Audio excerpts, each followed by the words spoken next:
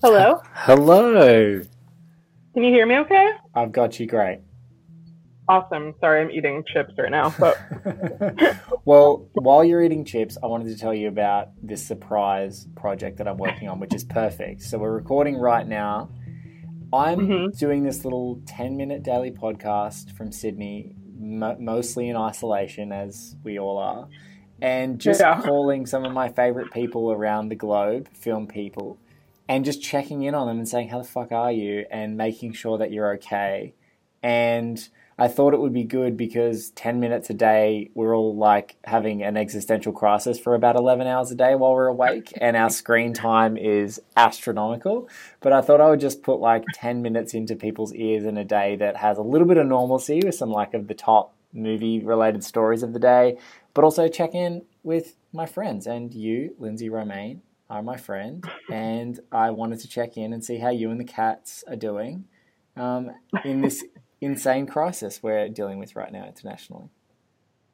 Yeah, I think that's lovely. I'm more than happy to chat about that. I'll stop eating chips before I start talking about it, I promise. So, how the hell are you doing? What's happening? I'm actually doing very well, surprisingly. As someone who like deals a lot with like mental illness and stuff, I normally would think that this kind of thing would be sending me, but weirdly, like in the last few weeks, I've been tending more to my own mental health, which coincided with this whole thing. I've been, going to therapy and just doing a lot of different things for myself. So it all actually like kind of happened a good time, honestly. Uh, in a way where I feel like I've been able to be kind of like emotionally supportive to my friends who aren't in that headspace. Yeah. So yeah, so weirdly it's been okay. Obviously not okay in terms of what's actually like happening in the world or anything, but okay in terms of my own personal way of dealing with it. I think all we can do is be good in our own patch. And I think that's a Yeah. really smart way that you put it, is like you're tending to your own mental health, which means that you're actually better equipped to check in on your other friends and loved ones who are struggling, because there are a lot of people struggling over many things. And, we live on the internet, so like you can constantly be infuriated or you can just kind Yeah. of attempt to roll with the punches. And so, yeah, I'm super glad. I'm super glad. How is like work and stuff like that? I saw you write a really great piece on Ray. Of course, you wrote a great piece on Ray for Notice very recently, a bit of an editorial around her calmness and that as a guide for folks who are currently in isolation or dealing with the ramifications of Corona, which I thought was really lovely. But how's work and everything like that in this crazy time that's affecting all of us film community? For me, work has been wonderful, and that's one of the things that I feel really, really like blessed and thankful for right now, because I've always had an amazing support team at Nerdist. It's a really good group of people, and we all work from home anyway, or most of us do, like, and so we're all kind of spread out. So this is sort of our normal as it was, but now we're coming together, and we've really just been trying to like focus on content that, yeah, that lets people feel less alone, and that gives them some kind of distractions, or that shows them like information about the coronavirus. We've been writing a lot about the actual illness and how it's spreading, and just like tips and stuff.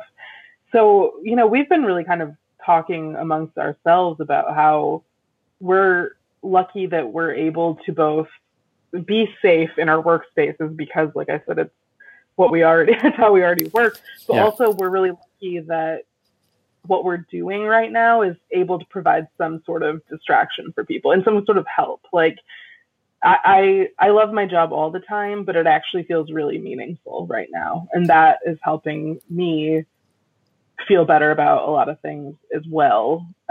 Obviously from a privileged vantage point, but yeah. Yeah, we're all at different levels, and even individual businesses that support us like are at individual levels of sophistication with like working from home. Like you said, all of you guys work remotely, so that's good. And Yeah. when you are bombarded with like coronavirus article after coronavirus article after COVID-19 piece after frustrating political decision, sometimes you want to read about Ray. And, you know, our mutual internet friend, Bilge Ebiri, sometimes you want to read about how he claims that Mark Wahlberg is a good actor and we need to remind him that he is. You know, those are the things that will definitely bring a smile to your face and will undoubtedly, and in the news items that I've been reading as part of this show, they kind of undoubtedly trigger, like, there's two, like, crazy stories in the top 3 every day, seemingly, where like cinemas are shutting down, certain companies are being consumed, and then like people want to know about Bong Joon-ho directing a musical. Like people just, there is that one thing a day that is like super helpful to people's moods. Yeah, absolutely. I mean, we've found a lot of success with just things that are like, how are things that we like being affected by this? Like, how is Pokemon Go being affected by the coronavirus? It sounds silly.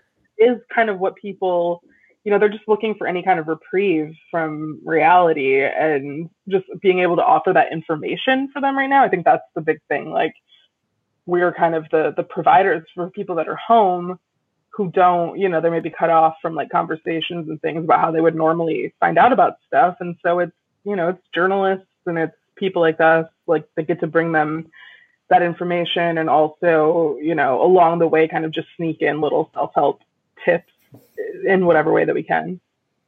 Yeah, look, I think that is awesome. Guys, if you are listening right now, you need to follow Lindsey on Twitter. It's at Lindsey Romain, and you can find her there. Dive off into nerdist.com and support those guys for maintaining nerdy conversations, because I literally now do not follow Pokemon whatsoever, but I am curious as to what has happened with Pokemon Go. It's the coolest get outside as a little kid, like or as a bigger kid game, and definitely with social distancing it will affect going to collect Pokemon, so that is important. But Linz, thank you so much. I just wanted to, as I was building a roster of folks I wanted to check in with and make sure that they were okay in this daily podcast. You're at the top of my list, so it's good to talk to you, and I'm glad that everything is all good there, and we'll continue to check in and likely call you back in the rotation of this little project, because I'm going to do it until we get back to whatever the hell normal was, if I can even remember what that is. Yeah, who is she? I don't even know. I don't know her. I don't know her. Thank you. It was great talking to you, bud. Always a pleasure talking to you. Well, the big news over the past couple of days has all been Mandalorian Season 2 focused. One of the last productions that really seemed like it skated through without any kind of grief. Rosario Dawson is rumored to be cast as Ahsoka Tano, which is a huge fan favorite from the Clone Wars and also from Star Wars Rebels. So seeing her appearance in a live action is going to be absolutely monstrous. Film broke that story. Well done, guys. Robert Rodriguez also has worked with the lovely Rosario Dawson. Is going to be directing an episode. I think maybe if you just watch the Chef Show on Netflix, you may get maybe an insight into who Jon Favreau, who is the showrunner and, you know, lead creative mind behind The Mandalorian, is kind of cherry picking to be a director or a contributor in the next one. Ethan Hawke has taken his time out of this entirely kind of self-isolation world to spruik a potential Before Sunrise series movie, a fourth movie that would maybe blow up the timeline a little bit.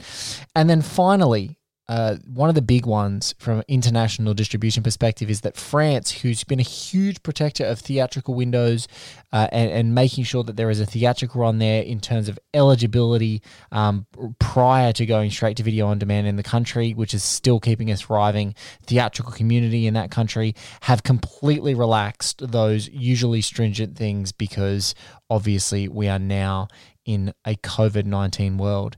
Guys, this has been another episode of ConTENgen. Thank you so much for listening. I hope it's giving you a little bit of relief in the midst of this self-isolation and increasing parameters. I'm in Australia. Things are getting much tighter here.